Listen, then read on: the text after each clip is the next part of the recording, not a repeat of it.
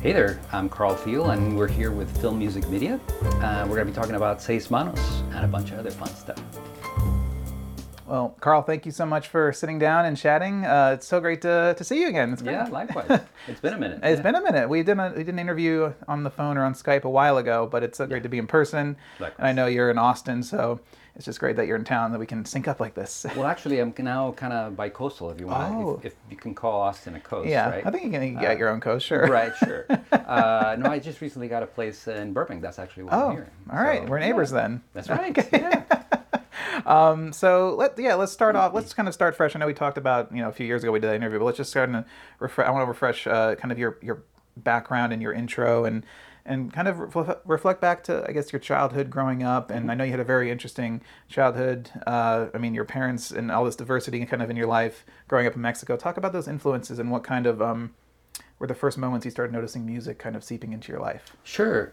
Well, music has always been a part of my life. Growing up in Mexico, I grew up in Mexico City, and my dad was a concert pianist. And by the time I was born, he kind of led that life, and he became an entrepreneur. But at home, he always played piano. So every night before dinner, he'd play piano, and he'd play Mozart and Bach and Beethoven, and I just was enchanted by that. By the time I was 6 years old, I told my mom, hey, I want to play like Dad. And so she got me private lessons with a wonderful professor from the Mexico City Conservatory.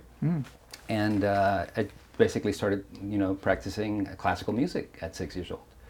And I loved that. I really, really enjoyed it. It was very fulfilling. I went through that for about 4 years, practicing every day, doing that kind of thing, really disciplined.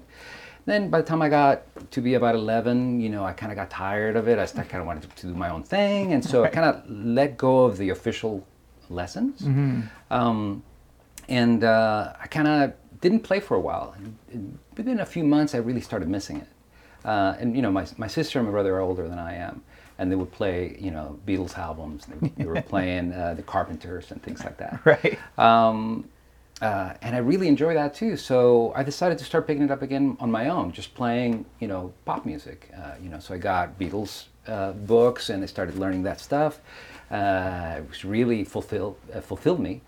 And I also started writing just by ear. I started writing, just fun pieces, short pieces for fun. Yeah. I didn't really have the concept of recording or writing them or anything like that. Right. I just kind of noodling on the piano, coming up with pieces that I would play with friends, and they would really enjoy it. So that was fulfilling.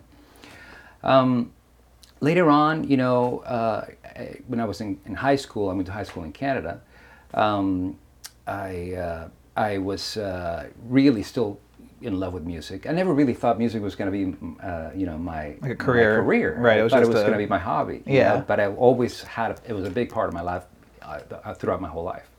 So while I was in Canada, I was studying the arts. I was doing a lot of painting too, and I also took some harmony and composition in school. And the music teacher actually. I convinced him to get a Rhodes keyboard and a couple of synthesizers, so that we could play. And formed a little high school band, and performed a couple of dances, and that was a lot of fun. Really a lot of fun, and all the time thinking, I really want to be a filmmaker.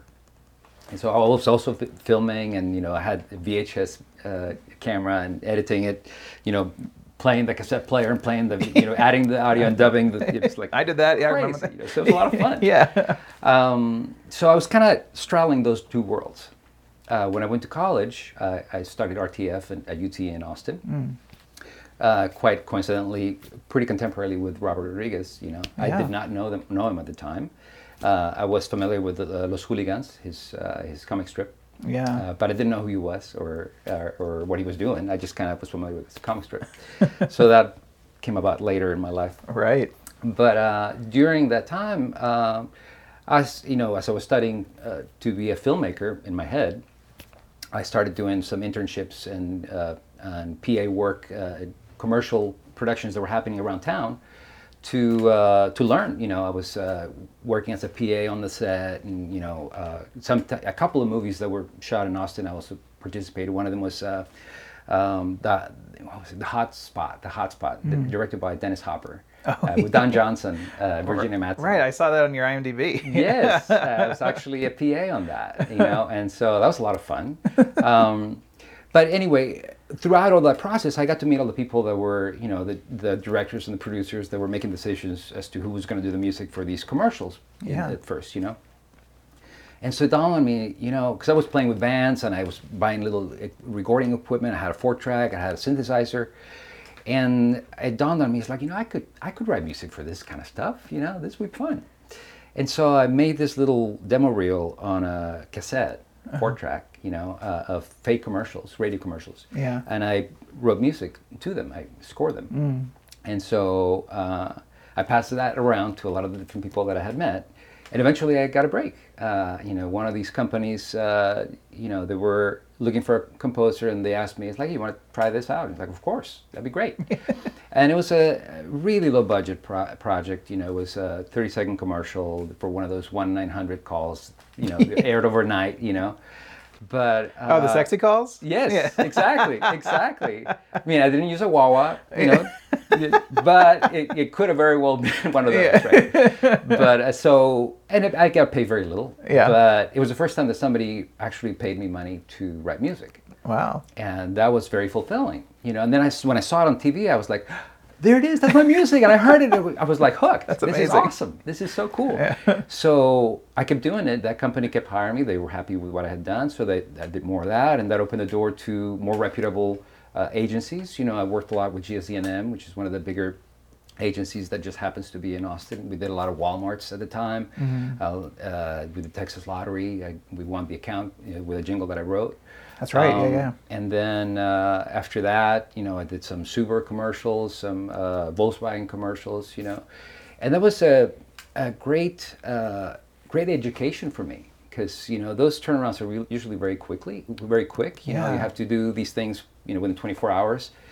And not only was it a good education into how to be creative on demand, it was also a great exercise in being flexible creatively. Because one day they'll want a ranchera for a beer commercial, and the next day they'll want an orchestral piece for a car commercial. Right. And so, I would never say no. I would always say, yes, of course I know how to do that. Right. And immediately after hanging up, it's like, how do you do that? Yeah. Right? You say yes and then you figure it out. Exactly. Yeah. Exactly. And so that was a great education, which I found later was very useful in, scoring longer format stuff.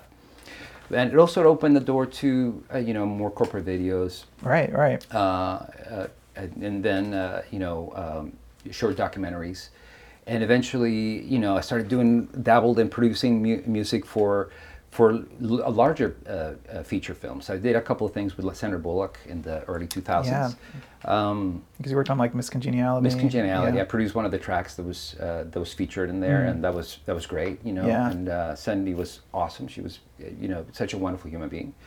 And then I met Robert just by chance. Yeah. I met him at Antone's, which is a great bar, very well known blues bar in Austin, and I was there just visiting, one of my hangouts really. Yeah. And watching this performer was Patricia Vaughn, who later I found out was Robert's sister. And so I saw in the distance, hey, is that Robert? And it's like Robert's like I gotta go talk to him. And he had just, Spy Kids 1 had just been released. Yeah. And I had seen it with my son, who was at the time about 5 or 6. Mm-hmm. And I approached him and it's like, hey, you're Robert, right? And I'm like, yes. And I told him, I was like, hey, I love, my son and I really love Spy Kids. And he goes, oh, thank you. And I didn't really want to gush or anything. Yeah, right. I just kind of wanted to give him his props. Yeah. Well, later that evening, right around that time, I had just released an album that I produced for Monty Montgomery, who's a fantastic guitar player. Yeah. Really a virtuoso. And I was upstairs in the green room, and the label guy from that record was talking to Robert, and he looked at me and he was like, oh, Robert, you got to meet Carl. He's got an amazing studio. He just did Monty Montgomery's record, and he did Bob Schneider's Lonely Land record. You guys need to meet each other. And he was like, hey, we just met downstairs, right? So, it's like, hey, I'm looking for a studio to do work here. And I'm like, really? Well, here's my number. It's like, yeah, that'd be great. I never thought he'd call. Right. And within 2 weeks, I get a call. It's like, hey, this is Rodriguez. And I'm in the studio. It's like, Rodriguez? Could be Robert Rodriguez? You know? It's like, yeah, I want to come check out your studio. And like, okay, I'm here. Come on. And 15 minutes later, open the door. There he is. Wow. So and he's like, yeah, I'm doing this Spy Kids 2. I want to do this the end credits track. He basically just gave me here's here's kind of the melody of it. Let's put it together. Yeah. So we worked together on it. I produced it.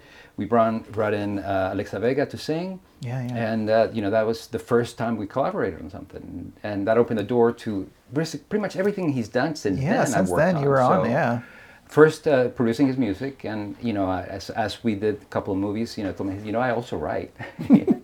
And so he's like, oh, here's a couple cues, try those, Yeah. And slowly he started giving me more responsibility on the writing side. Right. To the point where when we got to Spy Kids 4 and Shorts and Machete Kills and Machete, I ended up writing a lot of the music. Yeah, you guys were essentially co-composing with him. Yeah. Exactly. And, it's also partly, he started getting a lot busier. Yeah. So lucky for me, he's too busy to write a lot, so I get to carry a little bit more of that weight. Yeah. And it was a great education for me.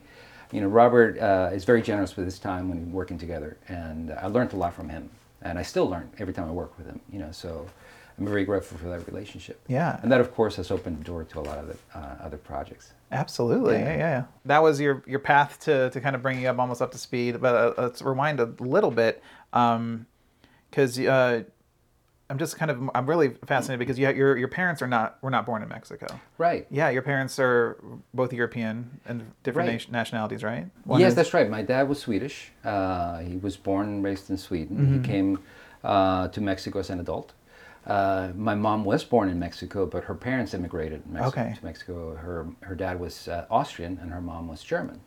So and I was born in Mexico. We spoke Spanish. Right. It's our first language. My parents would speak in Swedish whenever they didn't want us to understand what they were saying. So it's a very, very mixed. It's a mixed salad of because I grew up. My dad is Turkish. My mom is Polish, and then I grew up here. So it's kind of like but I think from that you gain so much perspective and different viewpoints. And I know my parents' different music tastes have influenced my tastes. Right. And then if you're growing up in Mexico, where music is such a huge part of the culture. Right.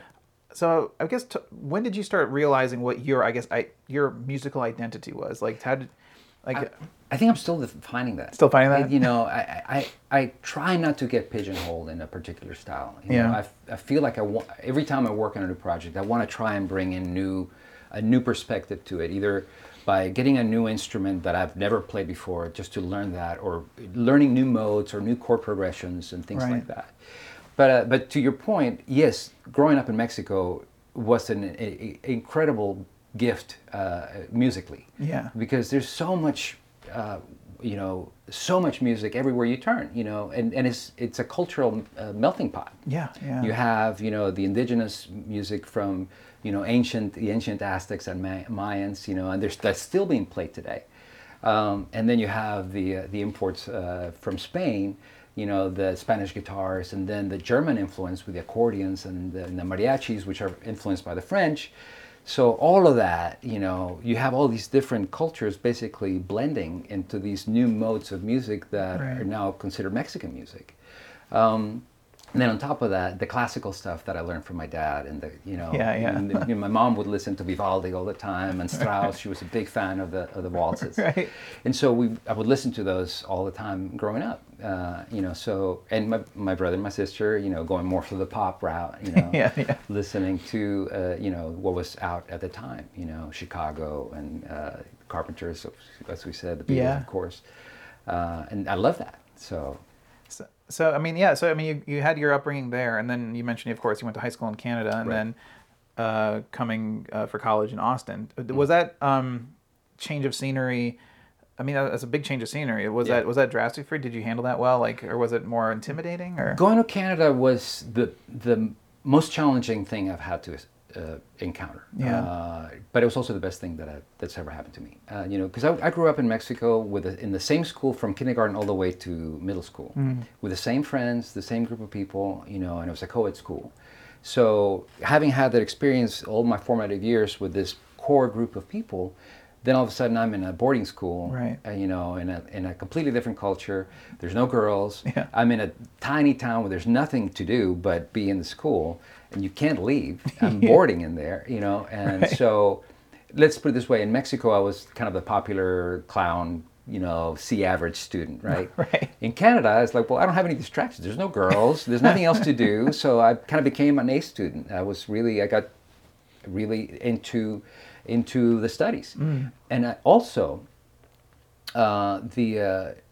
you know, I really wanted to explore the arts. The school that I was going to in Mexico did not have that much in the art department, either arts or music. You know, we took music classes, but they were like, eh. Yeah. And, you know, the arts was also kind of, you know, secondary. Right. But in Canada, there was a whole arts building, and they had a whole section just for painting and drawing and sculpture and everything you could possibly imagine. And in the music department, they had a whole set. They had like 5 piano practice rooms. You know, they had a concert. They had an actual orchestra room.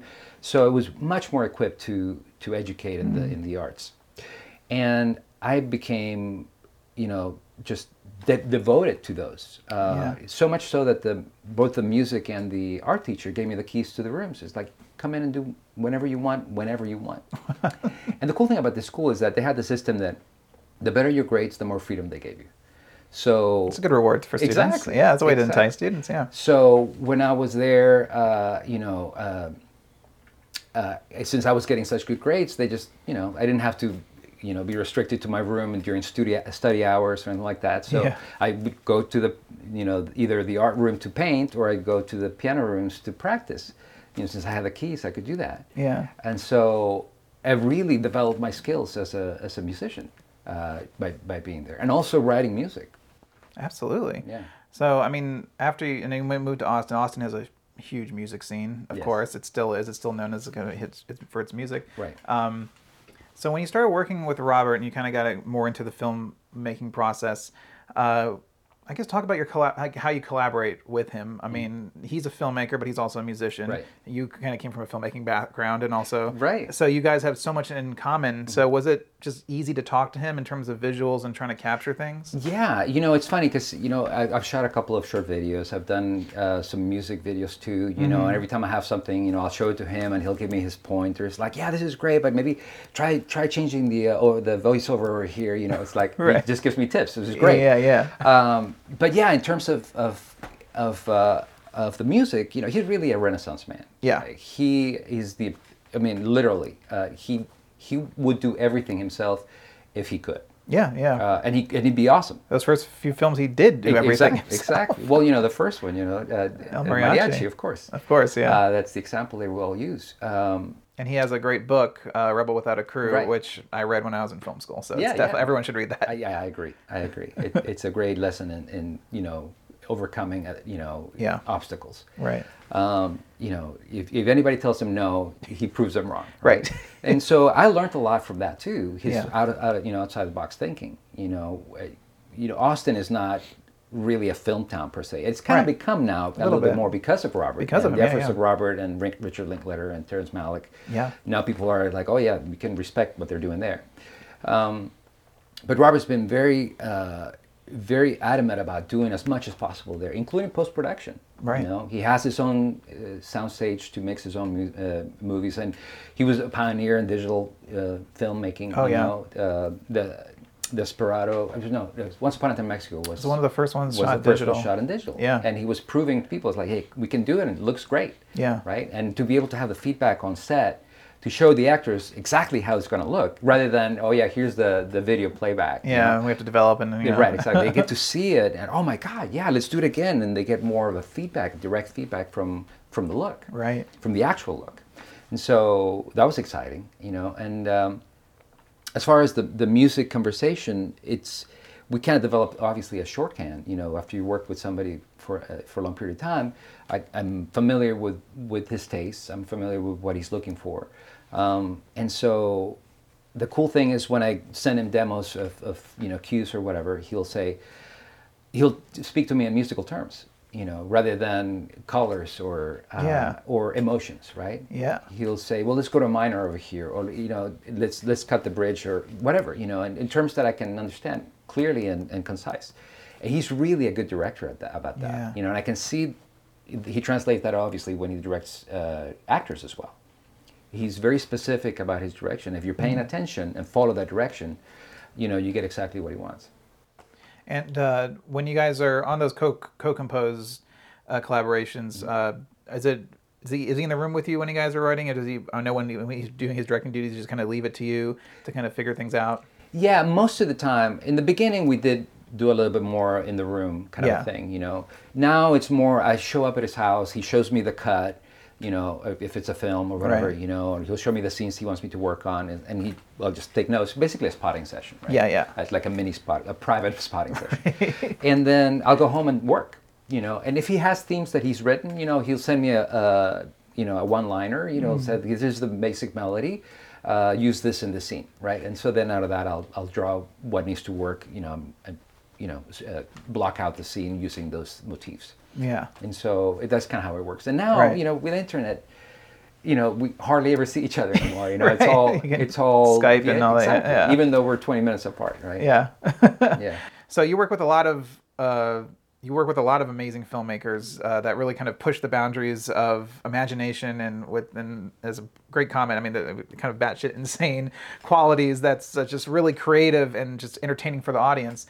So when you're working with Robert, who's pushing these different genres, whether it's film noir with Sin City, or horror grindhouse with Planet Terror, I mean, how do you kind of what's the goal to finding the sound, or what's the approach to finding the sound? Well, yeah, funny you mentioned that. When we were working on Planet Terror, he's a big fan of John Carpenter. He's always been. And so he referenced The Fog, and he referenced the Escape from New York. Yeah. He says, we want to make it sound like those. Yeah. And so I did my research, I listened to the scores for those two, and, at the time, Arturia was starting to make some really cool plugins that I researched exactly the synthesizers that John Carpenter was using for those. Oh, nice. And so I got the plugin versions of those, and, Yeah. the Prophet 5 and the Mini Moog and a couple others, I just started toying with that, looking for that, and really analyzed his scores and kind of see what made him work so well, and so that's how I approached that particular score. Because he wanted to make kind of an homage to that kind of style, obviously, And so when we did Sin City 2, I had the benefit of already having had the Sin City 1 with the wonderful scores from, John Debney and Robert and Graham Revell. Yeah. And the cool thing about that particular movie, the original, is that they each kind of tackled a different story. That's right, different So they storyline, each had their own style, Right. Graham Revell went for a little bit more of a modern, psycho type of approach, right? Yeah. And John Debney went for a more classic film noir. Right. And so, having had those established in the first one, we kind of wanted to pay homage to those in the second one. And so, I already kind of had that baseline as far as what sound we were looking for.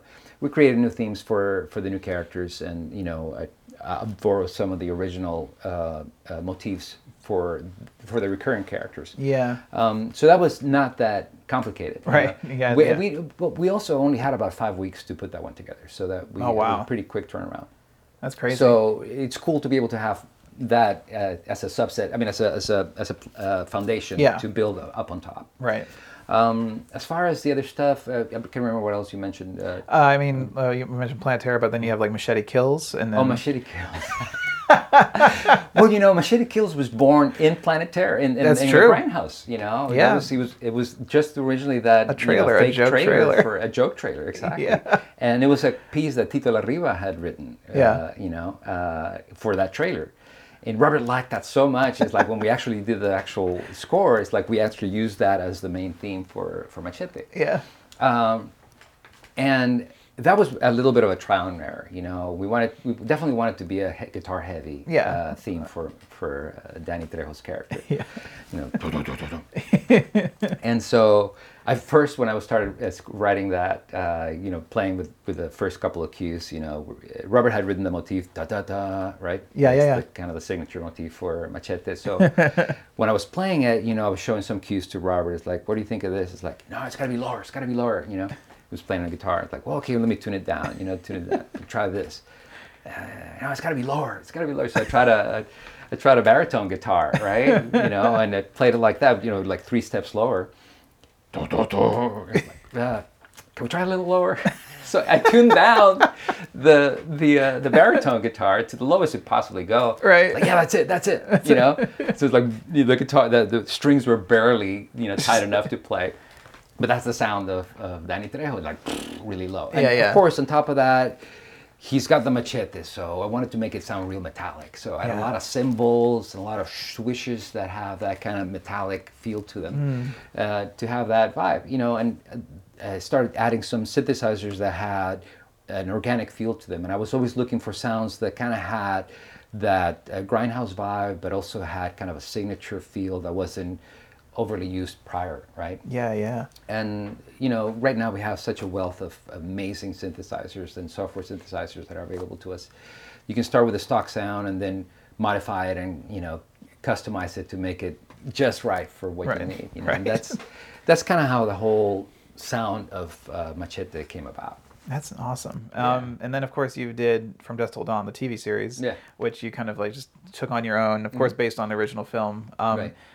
Talk about, you also work on a little bit with Monty Montgomery on Last Man Standing. Last Man Standing, right. So if you, work on that. So talk about scoring for a television series. We can focus on From Dusk Till Dawn, but completely different than a 30-minute sitcom. Right.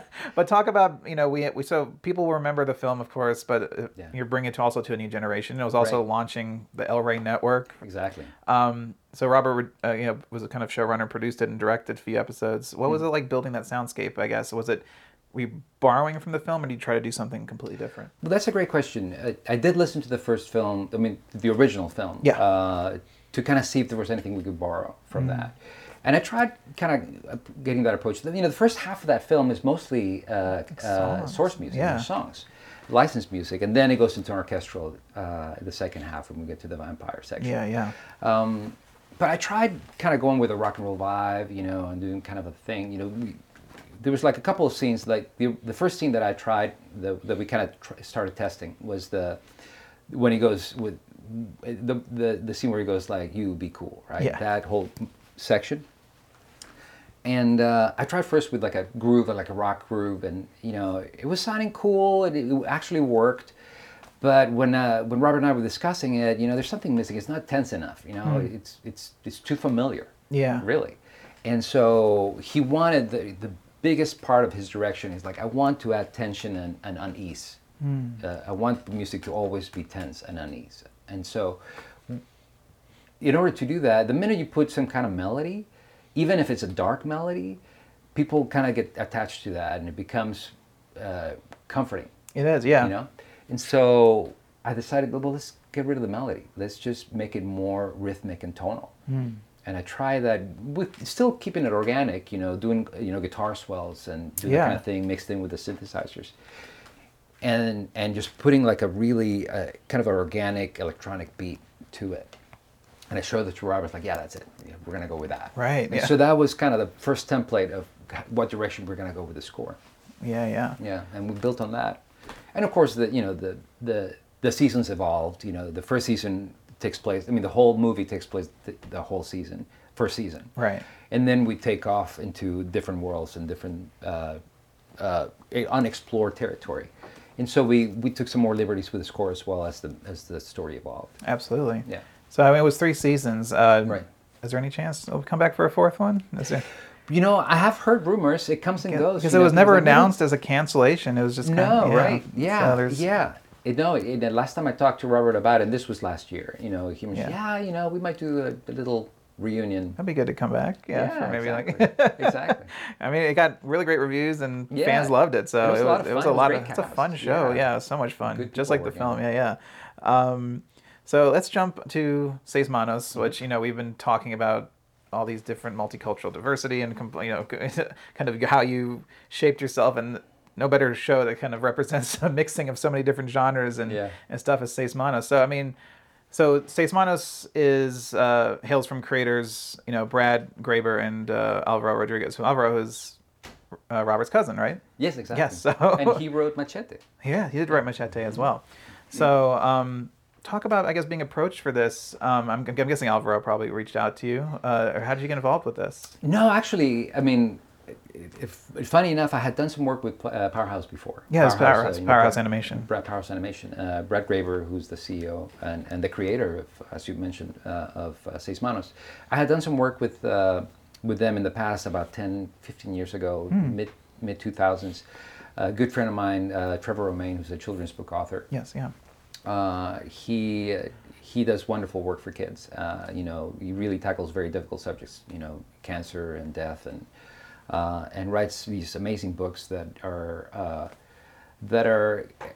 meant to bridge the gap between, you know, communication between parents and kids, to be able to have those, you know, open up the door to those conversations. And so, at one point, those were made into short videos, and Powerhouse was the company that did those. And so I scored them, thanks to Trevor, and that was my first introduction to Powerhouse. Right. So when Brad had this vision for Seis Manos, he invited me to score that. And it was actually, I was the one who introduced Alvaro to. Oh, really? It's like you brought Alvaro on board. Yeah, it's like, you know, because Brad was like, you know, I really have this awesome vision for this incredible show. He had the whole concept of it, you know, and it sounded incredible. You know, 3 orphans that are Mexican, that are adopted by a Chinese kung fu master. Because how does one come up with? Well, it's just, I don't Yeah. know. You gotta ask that imagination. Brad Again, question. imagination. That's so, you know, Right? yeah. But you know, Brad is himself a martial artist. He's a black belt. Oh, wow. He's Yeah, I an didn't know that. incredible student of the martial arts. And this is an important note. Every martial arts move in the show is very carefully, meticulously crafted to reflect the actual style of that particular character. Wow. So if anybody wants to learn martial arts, watch Seis Manos. You can learn through animation. Exactly. No, his Sifu came in, and they actually worked out the moves and how they were going to fight, and so each character has a different fighting style, and they're very, very true to that particular discipline.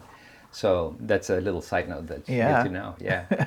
But back to what we're talking about. That's how I was introduced to the show. You know, Brad Right. invited me to score it, and we did a preliminary proof of concept a few years ago for it, and it was only about a minute long.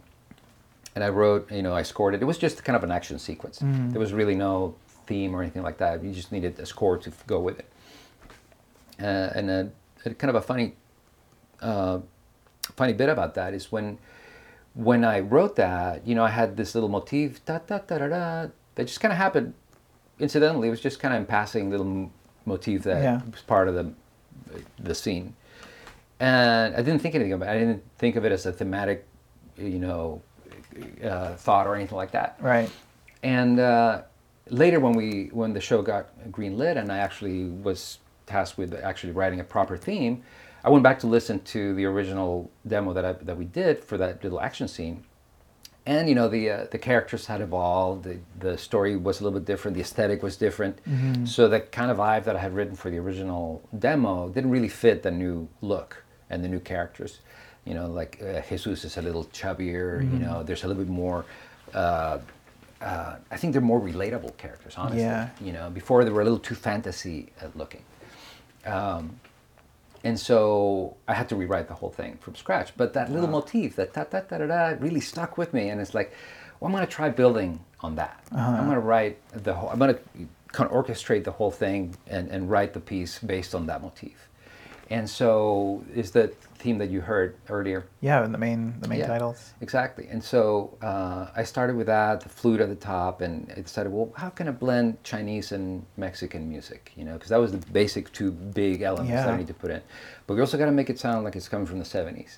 And it also has to have kind of a exploitation vibe. Yeah, it has all these elements. It has to be action, you know, all these things. Yeah. And so I decided to try that motif over like a Wapango beat, which is a 6/8, right? Yeah. And an up-tempo thing, and with Western chord progression, you know, ta ta ta da ta ta ta da, and moving chords, and then add, you know, an acoustic nylon guitar, nylon acoustic, to kind of give it that propulsion. Yeah. But let's do kind of like taiko drums playing in the background, Let's add a wah-wah guitar so that it'll have the 70s vibe. Or let's put some mariachi trumpets, and but let's make the trumpets with Chinese harmonies, right? So you have all these different, I'm borrowing all these different musical elements from the different cultures. Yeah. And it just blended so magically, beautifully. It did. It really it works. really works. So it doesn't feel it doesn't feel like a mess or anything. It just all seamlessly works. Right. Yeah. So I was really happy the way that came together. Yeah. So we're talking about the series, and it has all these different elements. So Alvaro, I was reading something that he was saying in some press, and he said that the series can be described as Machete meets Kill Bill on the set of Coco. Is that accurate? I would say that's pretty accurate. So yes. We mentioned it was about 3 orphans, martial arts masters, but tell us the kind of premise of the story. Well, we enter the story when the orphans are already adults, right? They're young adults. Right. I would say maybe 17 to 19, right? And they're not really siblings by blood. They're siblings because they're adopted by the Chinese kung fu master. Right. And so that takes place in Mexico. It takes place in a small town, a fictional small town in Mexico in the 70s. Yes. And so we start the story when they're already at that age, and they're already martial artists. They've learned that, and we see them learning from the teacher the art of the Zen also. So it's the yin and the yang. Yes, they're martial arts, but the martial arts are part of the life, but also the spiritual and meditative practices are also important in their education. And so, we have 3 very different characters. Isabella, who's the leader and moral compass of the 3, who's a wonderful character, played by Aislinn Derbez, and she did a fantastic job. We have Jesus, who's kind of the drunken, cheery guy. He just wants everybody to get along. Great character. And we have Silencio, who carries a lot of resentment from something that happened in his childhood. And he's called Silencio because he doesn't speak. And we'll later find out why. Okay. I don't want to give out any spoilers. Right. So we start kind of getting to know these characters through the eyes of Domingo, who's a child that wants to be a kung fu warrior, and he visits them and learns how they live, and that's how the story starts. Wow. And I don't want to give up any. Yeah, I don't want to give too much away. Exactly. You'll catch it on Netflix on October 3rd. So, I work in TV animation as well. So it's a very kids animation completely different. Yes. Cartoon Network is where I work at. But we produce adult series too, like Samurai Jack and Primal. We have a new one coming out, very graphic for Adult Swim. But talk about the process for working with animation. When do you? The first series is only just 8 episodes though, right? So did you tackle them all at once? Was it just kind of a consecutive okay? And do you jump in at animatic stage, lock picture stage? When do you kind of jump in? I was fortunate that I was able to start at the animatic stage. Okay. And I wanted this to be a really organic score. We're paying homage to a lot of genres from the 70s. Right. And I think it would have been a great disservice if I had made an electronic score, right? Yeah. So the wonderful gift that Powerhouse Animation and Netflix and Viz Media gave me was that they just gave me free reign. They said, we want you to do whatever you want to do with this. Have at it. Yeah. And so I took the reign. I took the lead for that, and I actually recorded a 26-piece string orchestra for the Weird Cues in Budapest, and we brought in a lot of wonderful performers to do the solo parts. Tina Guo is featured in a few of the cues. Yeah, I love Tina. She's fantastic, she played Eru in a couple of things, and she played cello in a couple of things, and just awesome. You just elevated the score, right? Yeah. And so I was lucky in the fact that, yes, they let me start working through the animatic process. And so I was able to start, kind of doing some demos in the early stages. For those who don't know, animatics is basically like a moving storyboard. Yeah. And the first thing that happens in animation is you record the voices. Yes. A lot of people don't know that either. No, yeah, so it's true. You record the voices, and the timing is very close to what's going to be in the end, right? So when you see the animatics, you kind of get a sense of the flow of the story. You hear the voices. You kind of get the sense of how the scene is blocked. And so it's a good place to start, doing some sketching for music. And so what I made a decision is I'm going to write all the bigger cues for these moments that I want to do the orchestral stuff for. Okay. And I had, looking at the schedule, we had only about 3 weeks between, which later ended up being more like 2 weeks, but we only had about 3 weeks between when I got the last episode's animatic and the first episode's mix. So I had a short window of time to write the last few cues for the last episode and when I had to turn in the first episode, right? Wow. So, and I wanted to record orchestra for all of them. Yeah. And we didn't have an unlimited budget, so we only had a chance to record 2 days of orchestra, right? Four sessions. And so I had to work quickly the very last time, and also was taking chances because cues change, right? The scenes change from the animatic to the final. But I wrote the cues with that in mind, knowing that I'm going to have to edit sections. So I would give myself that flexibility as a composer. I would write the cues in a way that they could be trimmed here and there or extended if I needed, knowing that was going to be the case. Absolutely. And so, and I also wrote cues that would be malleable. Especially moments or orchestral moments that could be dropped into different cues, if that makes sense. Yeah, for sure. And so when we recorded the orchestra, I had all that in there. Nicholas Dodd, who's a fantastic orchestrator, we become really good friends. He helped me put together the orchestration, and he conducted the orchestra, and it came up wonderful. It was beautiful. We were able to record everything we wanted, which is amazing. What does it feel like? I mean, hearing that music come to life, that must have been an amazing thing for you. It's incredibly rewarding. I mean, I still get chills every time that I walk into the control room and I hear the orchestra starting to rehearse something that I've written. It's like, oh, it's so cool. It's awesome. It's an amazing feeling. It's so rewarding, Yeah. And then when they get it together and they're really, playing as a band, and they're, really working with the dynamics, and you feel the emotion that they're conveying, it's irreplaceable. It's wonderful. Yeah. I mean, live players bring so much that can't be replicated. It's just that emotion that comes through is incredible. Exactly. Absolutely. Yeah.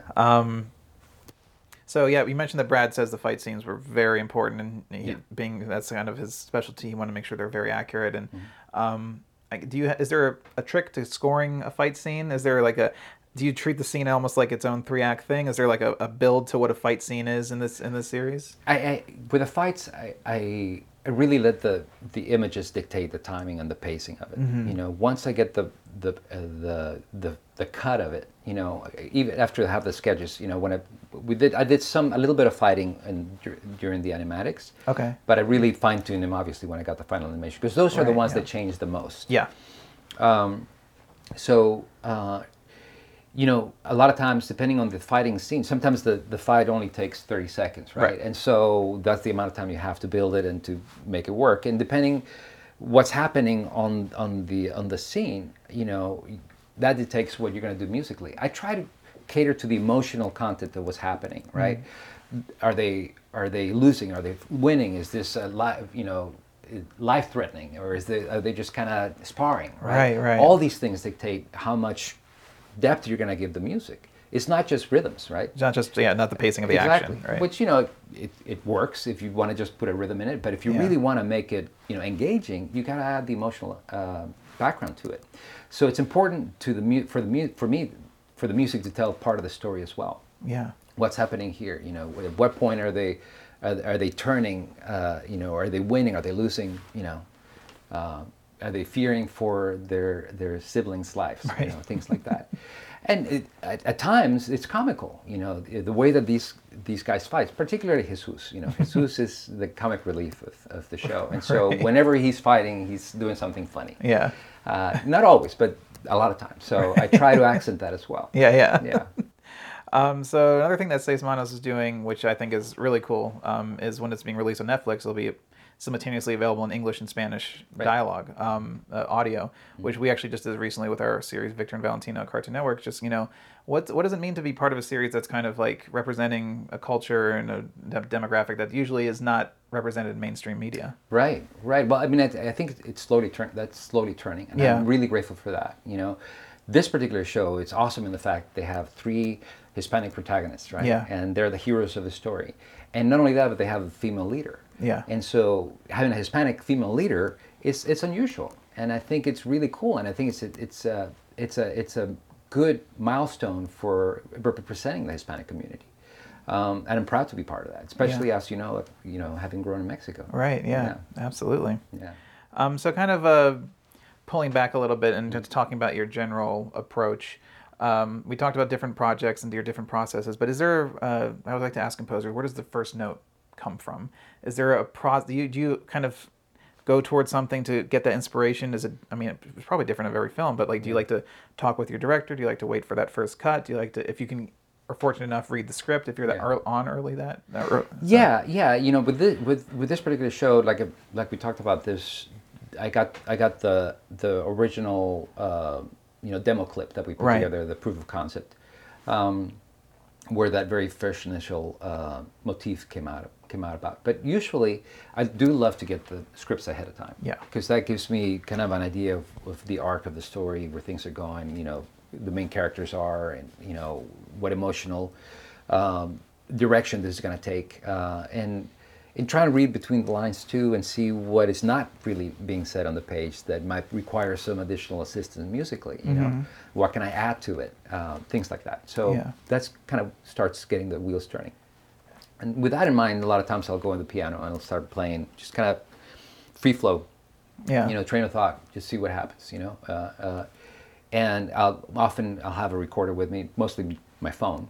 Yeah. And whenever I was like, oh, that's kind of cool, I'll just play it again and record it, and maybe I can build something out of that. So that a lot of the times it happens like that. Sometimes I'll be in the car driving, and I'll be thinking about the script or the story or a character, and this thing comes into my head, and I'll like, oh, I'll hum it on my phone, right? Yeah, which I've noticed a lot of composers telling me that they keep their phone, they'll hum it really quickly on their phone. It's great for capturing those ideas. I'll show you my phone. It's got different clips of stuff that I've just thrown in there. Yeah. And it's amazing, because sometimes when you're not thinking specifically in musical terms, those things come to mind. Yeah. And I don't think if it's a minor key or if it's this particular progression. I just kind of like, oh, this is a cool melody. Let me put it down. Right. And then when I go into the piano, it's like work out the chords that go with it. It's like, oh, that's cool. It's exciting. Yeah. Because what you latch on to as when it's a thematic score, the melody obviously is the most important part. Yeah. And so that's the first thing that kind of evolves. Now, I was going to go someplace else here, and I'm kind of spacing on it. I mean, we're talking a lot, so it's fine. But so I mean, in order to, do you need? Go ahead. Sorry. I remember what I was going to say. For Seis Manos, one of the things that was really important for me is to really get the Chinese element right. Right. And because that was a particular style that I had not approached in the past. I hadn't had the opportunity to really explore that. And so what I did is, I researched a lot of the culture, I researched a lot of instrumentation, and I was really drawn by the guzheng harp, which is a horizontal harp that's tuned to the pentatonic scale. And it's a very traditional, ancient instrument that comes from China originally, literally ancient. And so I acquired one just to try it and play it, and noodling on that was the inspiration for a lot of the Chinese influenced themes in the show. That's amazing. Because I feel like Chinese music is always represented, usually in Western films, almost stereotypically, sometimes, so it's just almost like gimmicky. Right. Or using it for just a gimmick thing. But the fact that you really incorporated the culture into this and mixed it in and wove it traditionally, that's fantastic. Yeah, thank you. So when you need to refresh, when you need to take a break and kind of get ideas, what are some things or hobbies I guess you like to do away from music that replenish the soul? Well, funny you should ask. I do a lot of Bikram yoga. Okay. For me, it's kind of important to do something outside of the studio. Yeah, because I think people forget that you guys are in here for hours and hours and hours, and you have to manage your family time and all that, and it becomes so complicated, of course, and also take care of your own mental health. That's a big part of it. Exactly.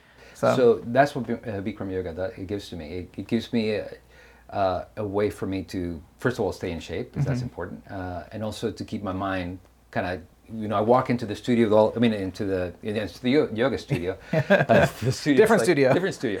I walk into the yoga studio with all these worries and all these concerns and all these, anxieties, and then after going there for an hour and a half at 140 degrees and 50% humidity, doing all these exercises, I'm like over there just kind of like, what was I worried about? This is awesome, and it kind of resets my center point. Yeah. I get back to center after having done that, and sometimes I forget to go, or sometimes I don't have time to go, and I feel it. It does affect me. Yeah. Yeah. So and kind of going, we're jumping around a bit, but going back to kind of working, just kind of your general approach.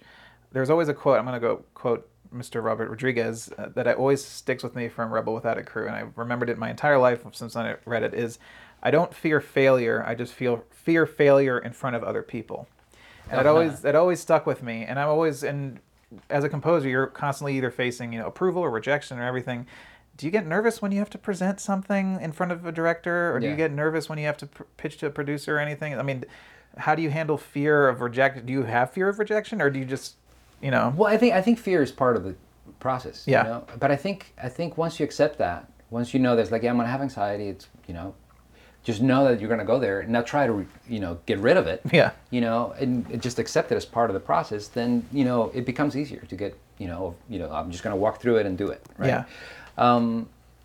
And what I've also learned is that rejection is not necessarily a bad thing. No, it's part of the process. Yeah. There's so many times that I've like, I lost this project, and I felt like, I'm a failure. Nobody likes me. I'm never going to work again, right?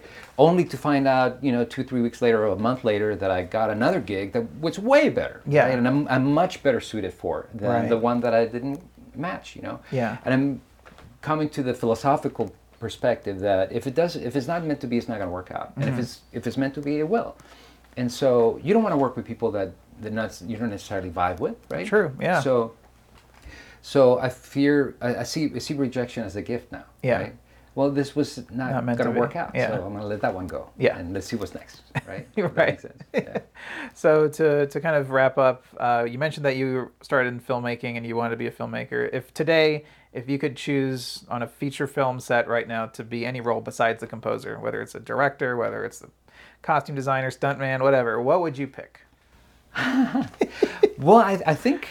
What's your passion? I would say, directing, yeah. Directing, yeah. And because producing is very similar to directing. Producing music is very similar to directing. And I've done a lot of production, a lot of records.